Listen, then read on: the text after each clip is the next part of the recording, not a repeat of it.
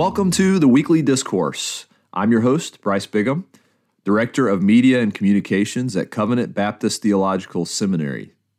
We're on the Man of God Network, which is a podcasting ministry of CBTS. The Man of God Network exists to help the church in her mission to identify and equip qualified, faithful men for the gospel ministry. We want to provide you with resources that both encourage you and edify you as you seek to build Christ Church where you are, to the end that He is better known, loved, and exalted.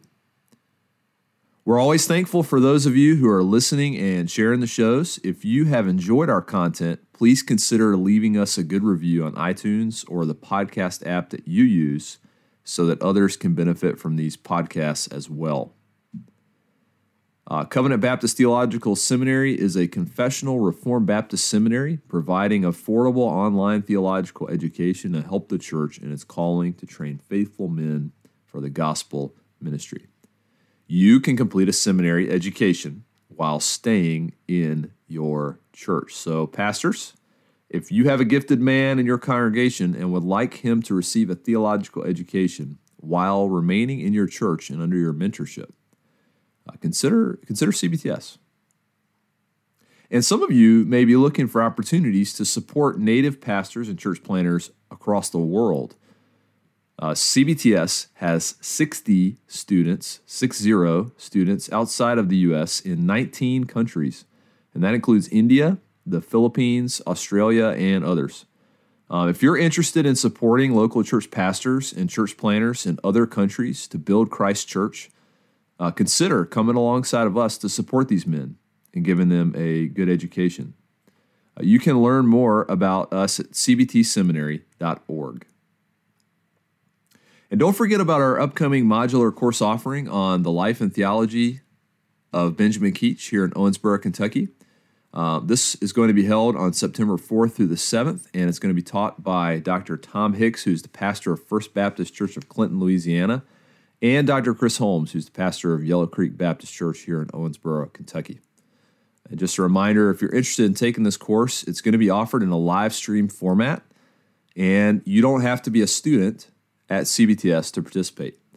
You can audit the course via live stream or in person. So to learn more about registration and fees, you can visit cbtseminary.org/Keach2020. I'm really excited to announce that we are going to have special guests with us at this Labor Day module. We're going to be joined for a live recording of the Covenant Podcast. The Covenant Podcast exists to equip listeners with theological content from a 1689 Baptist perspective. The podcast is hosted by Austin McCormick, pastor of Shepherd Baptist Church in Dixon, Missouri, and Jimmy Johnson, pastor of Vista Baptist Church in Osceola, Missouri. We're excited to have these brothers with us for the module, and they're going to be interviewing Dr. Chris Holmes and Tom Hicks on the subject of the module, Benjamin Keach. They're going to do this live on Friday night, September 4th at 7 p.m. If technology cooperates, we hope to have this on Facebook Live as well on the Covenant Baptist Theological Seminary page. If you haven't given them a listen at the Covenant Podcast, go check them out on your favorite podcast app. They're putting out some really good content and interviews that I'm sure will be really edifying to you. So go give them a listen. And last night we kicked off our live classes here at CBTS for the fall semester with Dr. Sam Waldron teaching on the doctrine of God, which was phenomenal and is going to be a very helpful course. There is still time to sign up. You might have a little bit of time to sign up for Doctrine of God, but there's time to sign up for Dr. Fred Malone's course on Preaching Christ from All of Scripture that begins in September. You can sign up for credit or audit at cbtseminary.org/registration.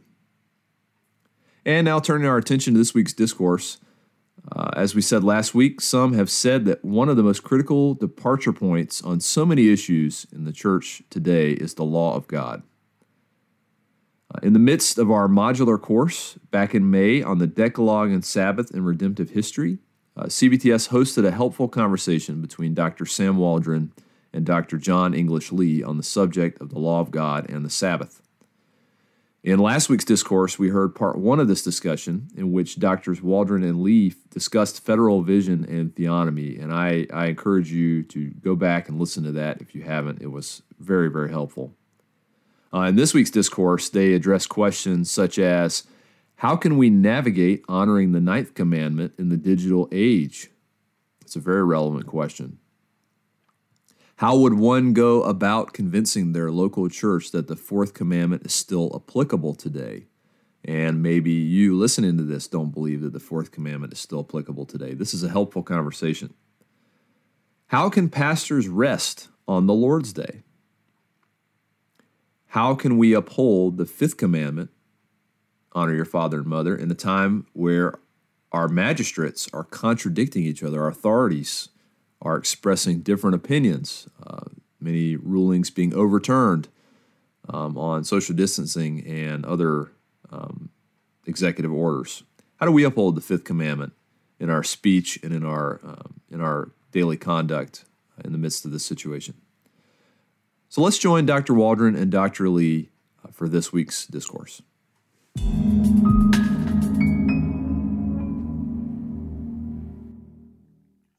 Well, that brings us to a number of more practical questions.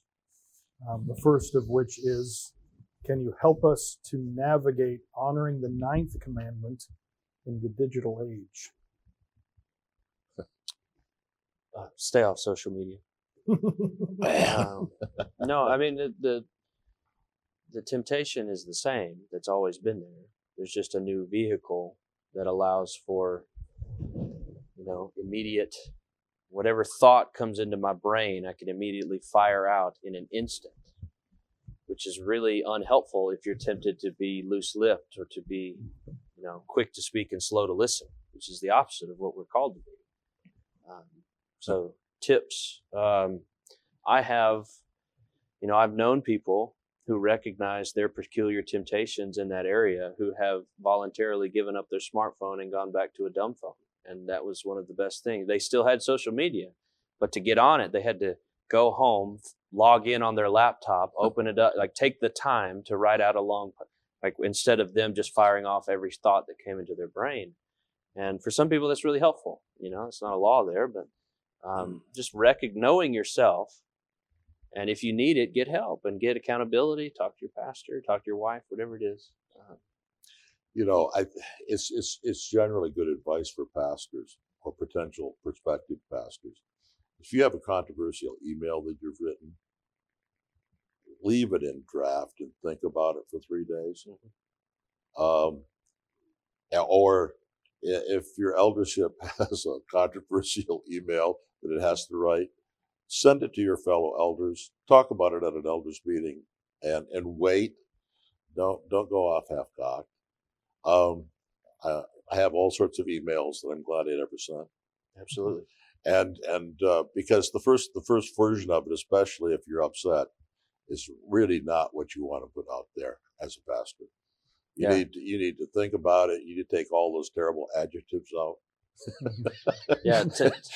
Take a night at least to sleep on it first before you fire that email. Recognize that email is a terrible medium to communicate tone. Yeah. So, and if it's a hot button issue, which is obvious in this situation, people are going to be tempted to interpret you the worst possible way. Yeah. And so if you have to use a written communication medium like that, as opposed to face-to-face or on the phone, then you almost have to go over the top in your tone on the email to be gracious and charitable and loving. And sometimes people interpret that as disingenuous too. So you swing too far. And so as much as you can, if it's a controversial issue, don't just rely on email or text or emojis or any hieroglyphics, whatever you're using, right? See if you try and meet face to face, because I also find that people through the medium, an impersonal medium like email or text, people can often bow up a lot more quickly and are tempted to be disrespectful through that medium. If you're meeting with them face to face, it often diffuses a lot of that, and they see the warmth of what you're trying to do as a pastor. You're trying to love them. through this. You're not being mean. You're not just spiting them because you don't like them. So personal communication is as helpful is whenever we can is helpful in these kinds of areas. Amen. Face-to-face conversations are much better. They're much harder to get to. They're much better in their effect. Easier. It's one of those things, isn't it? A lot of things that are easier short-term are a lot worse long-term. That's right. Email's a lot easier short-term, but they are a lot worse long-term. That's right. Go talk to the person. Smile at them. Tell them how much you love them, and do that in person, right? I think you'd both agree regarding social media that another thing that comes into play with the ninth commandment is maybe you should research something. Take away the maybe. Research things before you share them. Yeah. Because there are a lot of things that look good. Oh, I believe that, and you go off and share it, and you're actually spreading lies. Yeah. And you're spreading lies because you didn't take the time to find out. Now, I'm not saying to go to certain websites that claim to be telling you whether it's true or not and are actually spreading lies themselves, but take the time to research something before you just, because I mean, the temptation is as soon as the meme or the article pops up that is what I was already thinking, yes, and I just share it, and then I didn't even read the whole thing, and you find out they said what? I shared that. Mm-hmm. And you can, keeping the ninth commandment isn't simply a matter of not willfully lying. Yeah. You need to make sure, even by accident, spreading untruths. Yeah. Well, and to my knowledge, I don't think there's ever a time where it would be sinful for you to not retweet something. Right? So there's no point that God has said thou must retweet, like, post, comment. Like, it's okay to not voice your opinion on something. And in fact, it's probably wise most of the time for you to not voice your opinion on everything. A fool that doesn't speak is at least considered wise, right? And then he opens his mouth and reveals that that's not the case, right? Proverbs talks a lot about the fool and his tongue. And, before I even tweet, even if it's true, is it said in a manner that's loving? Is it said in a timing that's loving? Like, does it even need to be said by me? Maybe this is best said by someone else that's not me, right? There's some people, two different people can say the same thing, but one person might be received in a different way. Right? For example, I may tell something to my wife, or my children, lots of times. But one day they come home and they say, you know what so-and-so told to me today? And that's that thing I told them half a dozen times already. They say, yeah, it was so great. Really? Right? So, but God works through different people in different ways. Am I the person that needs to say this truth right now? So I want to diffuse that pressure. You don't have to retweet or comment on every Twitter controversy, because outside of the social media world, it's a lot less chaotic than it is inside that world. And if you only exist or existing in that world too much, your world starts to get warped around that chaos and you're sucked in. It's almost similar to pornography in a way that it's addictive. Like it will suck you in, and it warps your worldview based around everything. Everybody is on an equal standing, and everybody's opinion all needs to be heard on every issue, regardless of your level of expertise on whatever the issue is, right? Donald Trump can tweet something, and then 300 million Americans all need to comment on exactly what he just said, as if everyone's opinion is needed and helpful and equally valid. And anyway, I'll get off my soapbox now. I'll go tweet about it. Let's move on to a more difficult question. How would one go about convincing their local church that the fourth commandment is still applicable today? Am I the pastor of that church? Yeah. That's not in the question. Okay.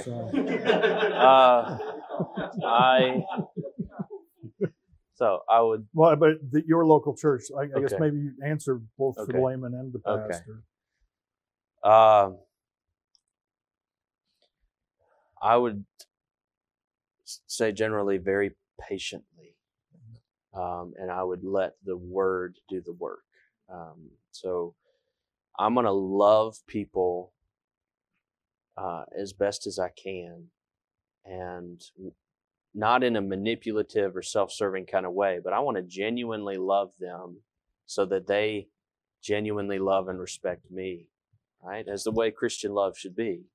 And at that point, I've won their ear at that point. So they're willing to listen at that point. They see I'm not walking in on day one, guns blazing for a theological fight, right? And so, and then I'm just going to start thinking through and just asking questions about the word. I'm going to ask, hey, I've been reading about this, or hey, have you ever read this guy on this? And just start posing questions and offering what I think is good literature on the subject, and not being divisive. If I know my pastor is not there, I'm not going to be planting seeds of dissension among other people in my Sunday school.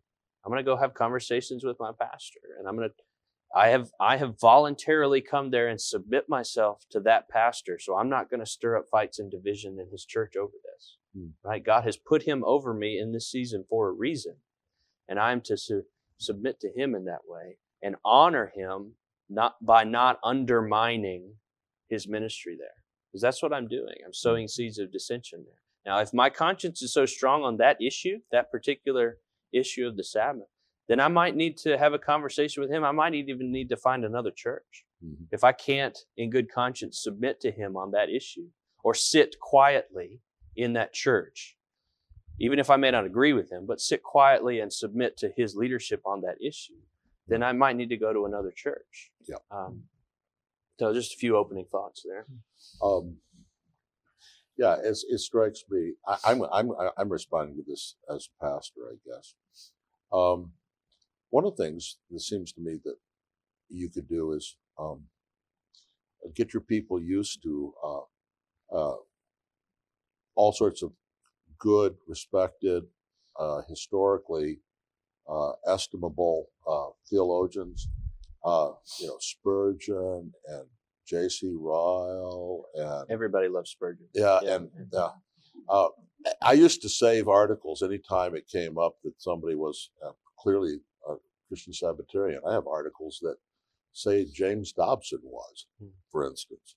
And, not that I agree with everything James Dobson said, but, get your people used to all these wonderful guys, and then, oops, look, let's start. You got this article by Spurgeon. He believed in the Christian Sabbath. J.C. Ryle taught the Christian Sabbath. James Dobson believes in the Christian Sabbath. How about that? Isn't that a miracle? And the other thing is, I guess this is more about a public teaching. I'm just thinking out loud here, but we know the three main pillars. Teach your people to respect the 10 Commandments. Teach your people to respect the fact that creation ordinances of God are continued throughout history. Something that's creational, it's perpetual. Teach them that we have to respect apostolic authority and precedent. And then, eventually bring up the subject that the Sabbath, day of rest, is both in the creation ordinance, and it's in the 10 Commandments, and it's in apostolic authority as well. I don't know. Those are just some straight thoughts.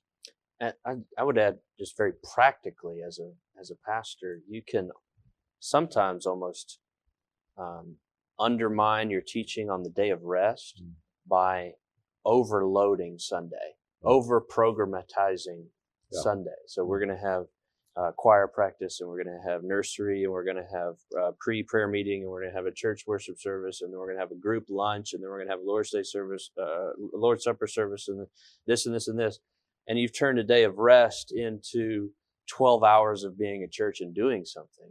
And people don't want to hear a doctrine of rest that means 12 hours at church on Sunday, typically. So don't shoot yourself in the foot by, out of zeal for good things, turning a day that was meant for life into a day that's crushing. Amen. And as with any doctrine, especially if you're taking this as a man who's a new pastor in a church, like you mentioned at the beginning, patience. Hmm. No matter, because you're not going to, any new pastor is not going to walk into the perfect church, whatever areas they are, whether it's the fourth commandment or in another area that the church is less than biblical. It's the patient man who actually reforms the church. Well, who God uses to reform the church.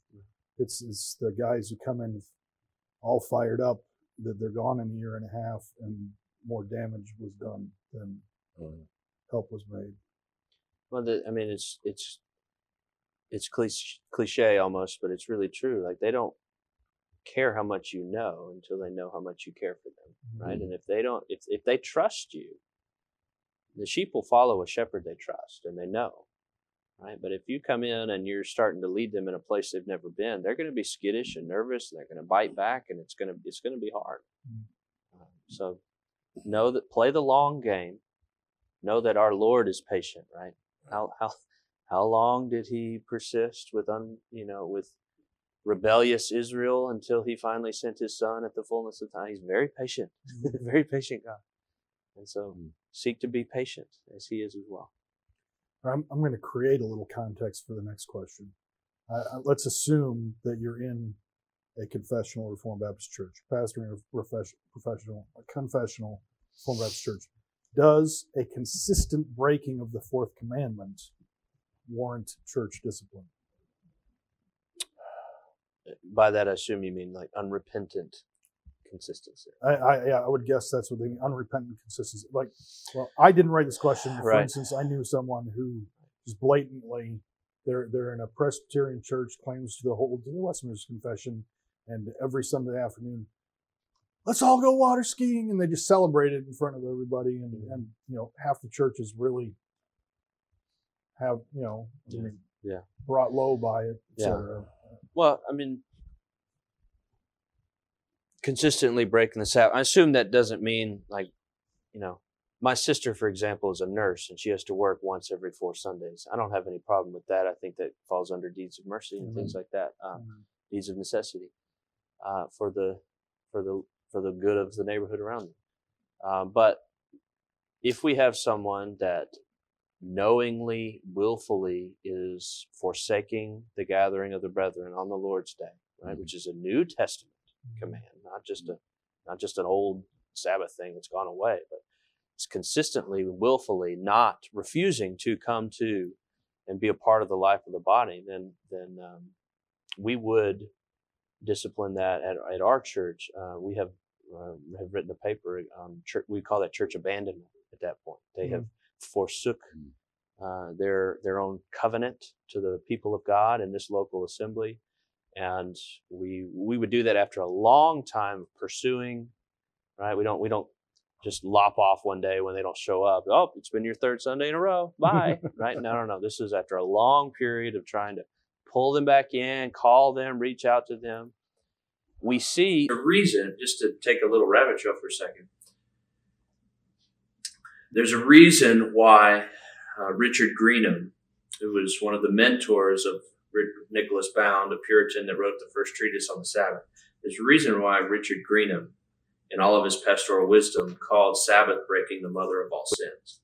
And he said that because when people consistently, intentionally, habitually are breaking the Sabbath and not assembling with their people, they're hiding something else. 9 times out of 10, there's some other sin that's in their life. And I haven't been a pastor for decades, like some people have, but I've been a pastor long enough to see when someone just falls off the map, they fall off the grid, there's something going on. And a lot of times they need to be rescued out of the ditch, right? We need to go help pull them out. And so there's a lot of wisdom in seeing Sabbath breaking as the mother of sin, not merely as it's just like this grand sin that's greater than all the rest, but that it evidences more than just a simple transgression. It usually evidences there's something that they know is wrong that they're doing, and there's some sort of shame about it coming into the people of God.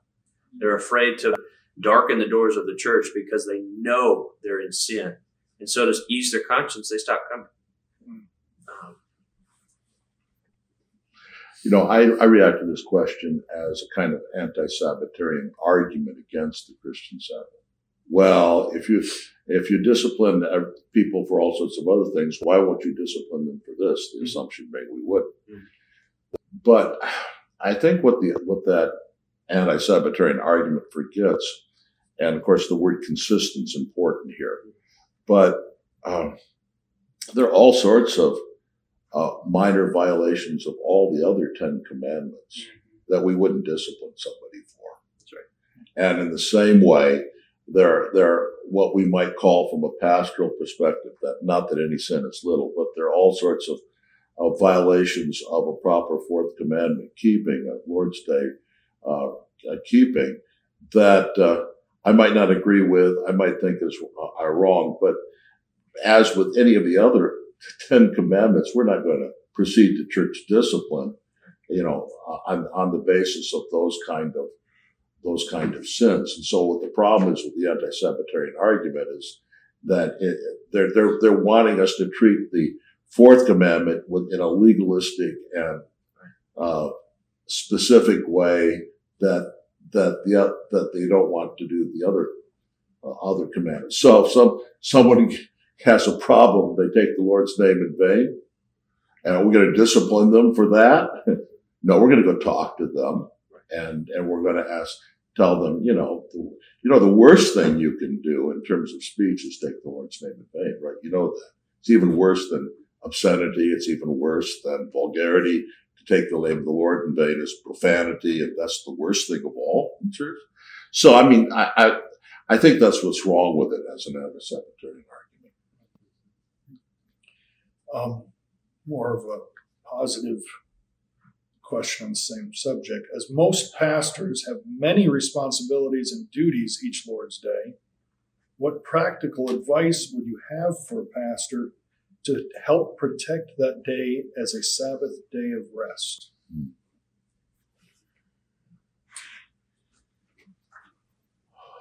Well, first of all, okay, Dr. Lee's sitting there looking at me, so I'll say something. Go right ahead. First of all, the priest worked really hard on the Sabbath, and they weren't breaking it. And part of the answer to this may be that the pastor has to make sure he gets physical rest at other times, right? It's not quite the same thing, but it is, I think, an application of the principle. The other thing I would say is, we were talking about this earlier, and one of the solutions to this reflects, I think, a typical situation where you have one pastor, 3 services, and he's doing everything. Thankfully, I've never been in that situation myself. I rarely have to minister more than once on a Lord's Day here. And in my life, I've rarely had to minister more than maybe a Sunday school in preaching. But and so the solution to this is partly plurality of elders, where you have a shared ministry in the church, and one man doesn't think it's his responsibility to do everything. If you are the only man that can do anything, then find some good video series for Sunday school, and don't try to do another preparation and wear yourself out that much. You need to get some rest. You're not going to be any good in the evening if you've worked 12 hours and you step into the pulpit and you don't know what you're going to say after that in the evening. So that's kind of my general thoughts. I think a proper church government and shared ministry is part of the solution to this. Absolutely, totally agree. As a personal testimony, I'm one of 2 staff preaching pastors. So that means every Sunday morning I get to sit under the ministry of the Word, and every Sunday night my other staff pastor gets to sit under the ministry of the Word and be fed. And that's a wonderful blessing to have that freedom. I'm especially sympathetic to the bivocational pastors on this issue that have to work all week long, and then they're the solo guy trying to shepherd their flock on Sunday.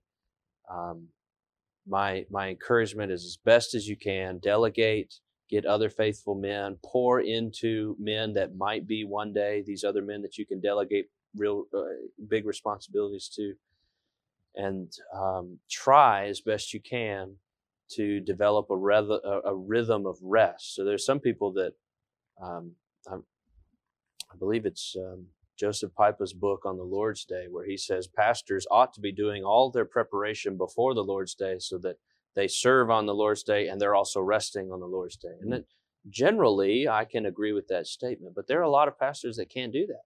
They're bivocational. They're doing the best they can. So I'm not going to make that a law, but do what you can to have some sort of time of rest, because you need to play the long game. You're going to burn yourself out really quickly.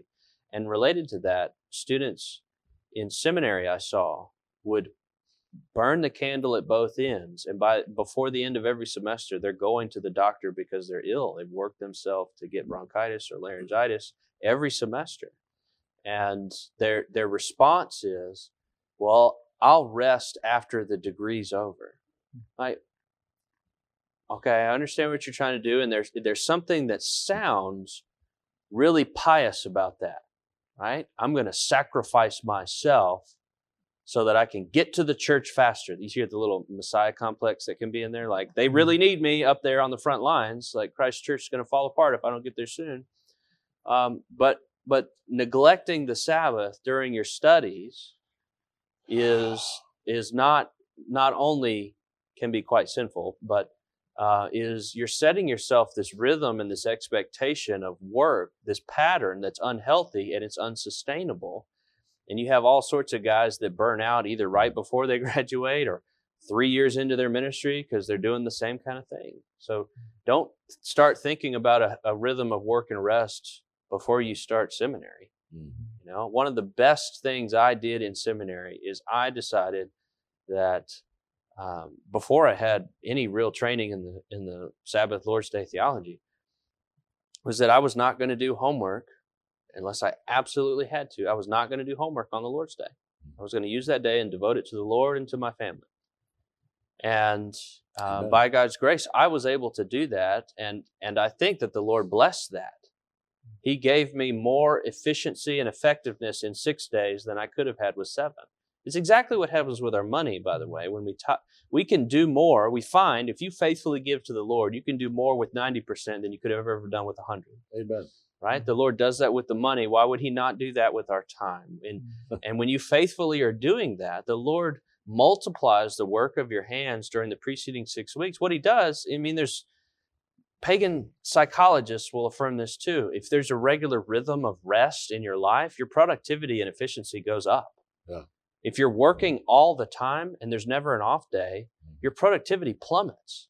So it's not merely that God's law says do this. There's also tangible, clear benefits to you physically, psychologically, emotionally, and spiritually. So don't start that after seminary.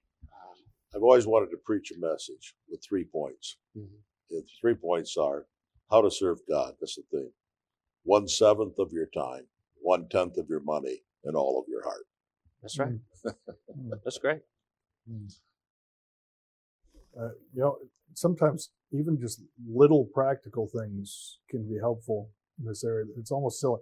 I had a pastoral theology instructor in Bible college who said, and this is much of what he said I've thrown away, but he said, you make sure, and he's talked to most of these guys who are going to be preaching Sunday morning and Sunday evening every week. So you make sure in the afternoon you take your suit off. And it just seems silly. What, I have to change clothes? Well, the fact of I started doing it, you take your suit off and you relax. Just something that simple can make the day more relaxing. Yeah. But we're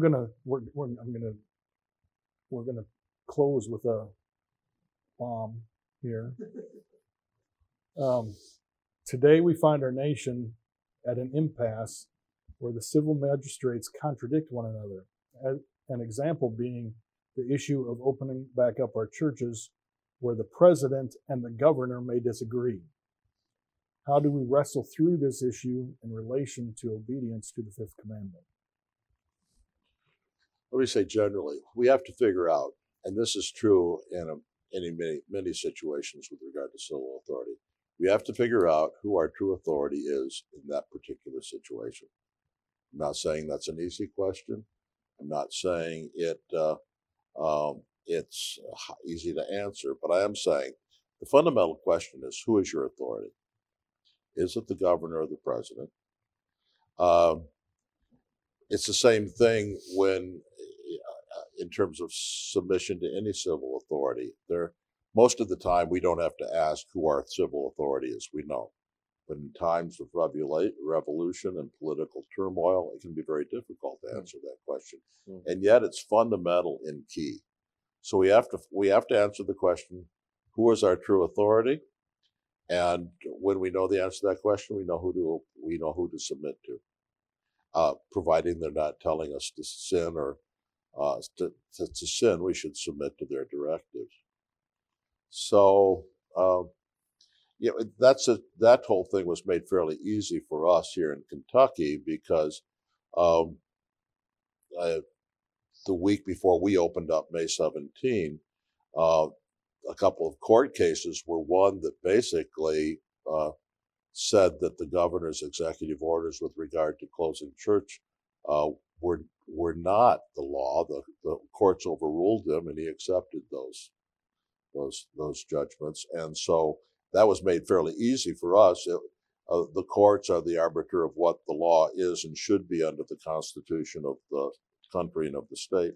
And so it made our decision to open on May 17 pretty easy, frankly. As long as we could, we would. So I'm trying to decide which way I want to go with this answer. Whichever one you agree with. How about that? Just a couple. Yeah. I was just going to give a couple of different observations. Completely agree. We need to figure out who the authority is, and I'm by no means a constitutional or political theory expert. But in our current cultural setting here in America, the president is not a king. He's under the authority of the U.S. Constitution. Yeah. Right. And so that's important. And then we need to, again, study hard and think clearly about the relationship between federal authority and states authority. I don't want to wade into those waters right now. But I also just pastorally, right? The commandment, honor those in authority over you. Peter says, honor the emperor, right? It's positively, and I know that it's stated positively, and I still have remaining fleshly tendencies within me. I know that my sinful disposition is towards dishonoring and rebellion, right? So the moment that I'm starting down the path of any sort of dishonoring rebellion against any kind of authority, I need to be very suspicious of that. Mm-hmm. I need to be riding the brake real hard. Doesn't mean I don't need to go there, right? We bring in Calvin's understanding of the doctrine of the lesser magistrate. If the greater magistrate is doing something unjust or wicked, we can follow the lesser magistrate. There's people that have written about that, but I want to be very hesitant to do that. I want to go out of my way to bend as much as I can and flex and be as gracious as possible before I start, lobbing the Molotov cocktails, and because depending on who you follow, who you listen to, there's all sorts of voices out there that want to stir up stuff. And they almost seem like bent towards whatever the controversy and anarchy is of the day. Whatever that is, I want to stir that up, and I want to calm that down, because sinful people are naturally inclined towards that. And Christians should be different. Yeah. They should be hesitant, right? Our disposition needs to honor as much and as long as we can until we absolutely cannot anymore.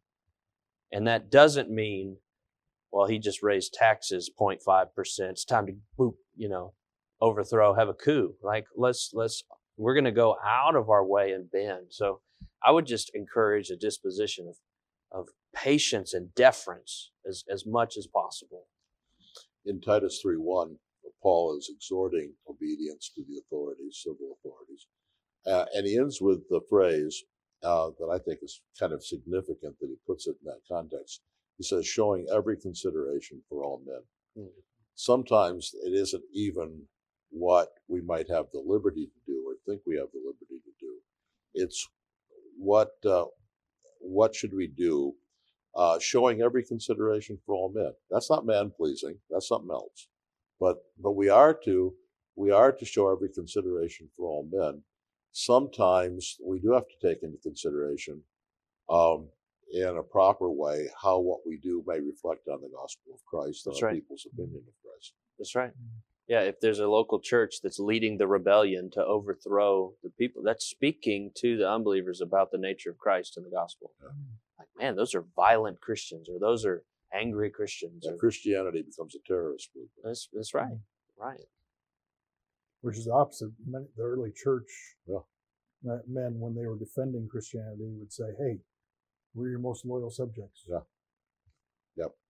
Until you tell us to disobey God, we're your most loyal subjects." Mm-hmm. And they use that as an apologetic. Mm-hmm.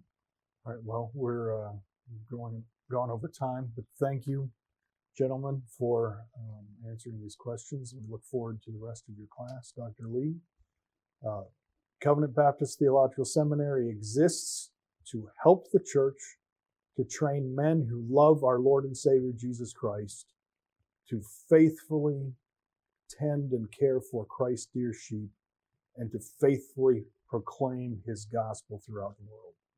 Thank you for watching.